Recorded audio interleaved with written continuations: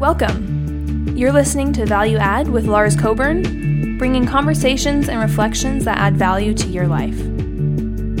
Hello, friends. Happy start of your weekend.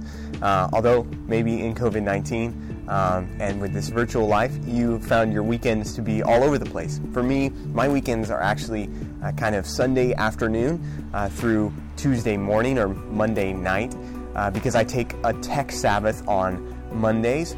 In fact, starting this Lent season, I've adopted that practice. And so really it began the first week that LA was hit with COVID-19 shutdowns. I was taking a tech Sabbath and had turned off my phone, and it was quite a powerful moment for me to realize that I'm going to be way more on my technology than I was before because I'm connecting with people normally that I would connect in person.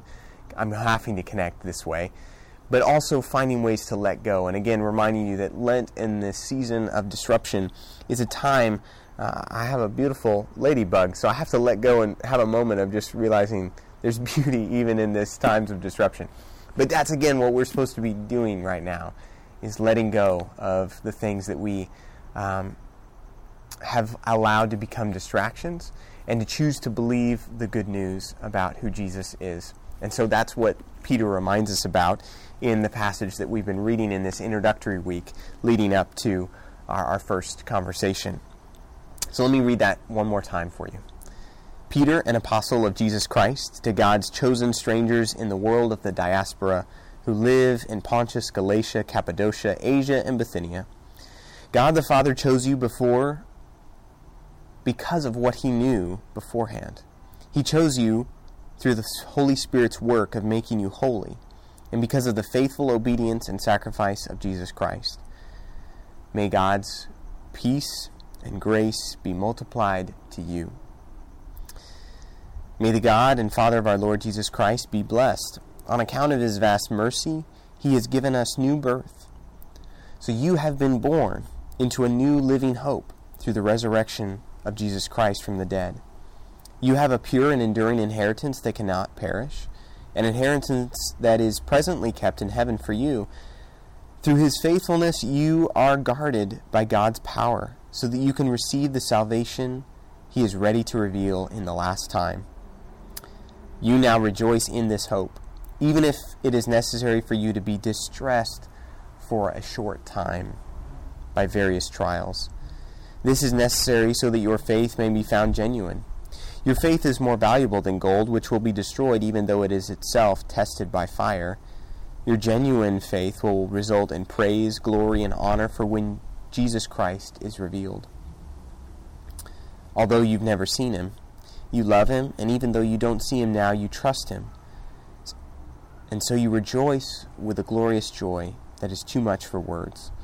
You are receiving the goal of your faith, your salvation. I hope that spending these last few days in 1 Peter has been an encouragement to you as much as it has been to me. And as I think about entering Holy Week, tomorrow is Palm Sunday. I didn't grow up with a large sense of Holy Week.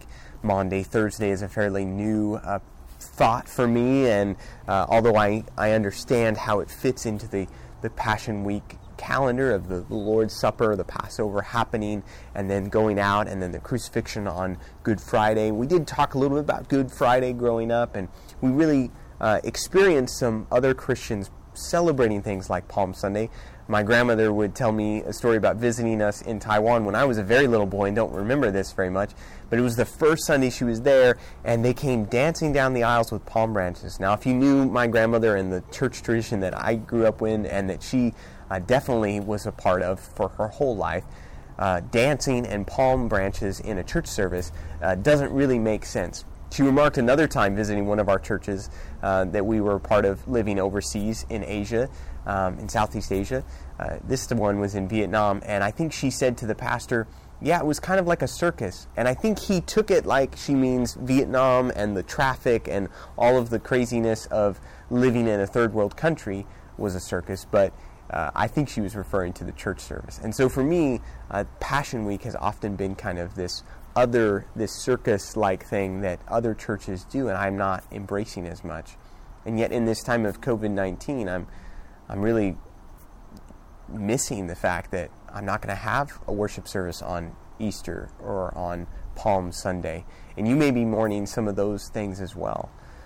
And we've had to let go of some of those church practices that we've found so dear.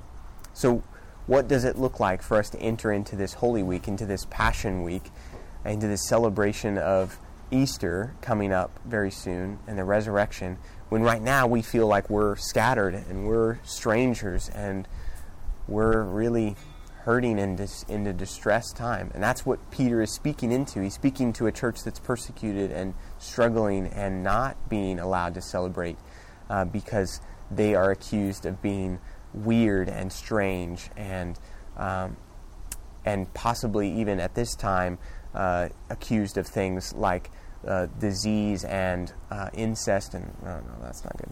Let's see. Okay.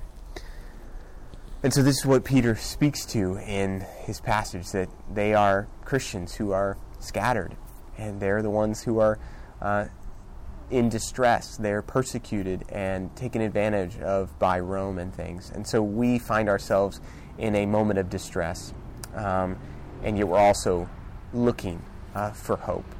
And so what does it look like for us to not just embrace Easter as a celebration, but to realize that Passion Week involves pain and suffering, that involves death?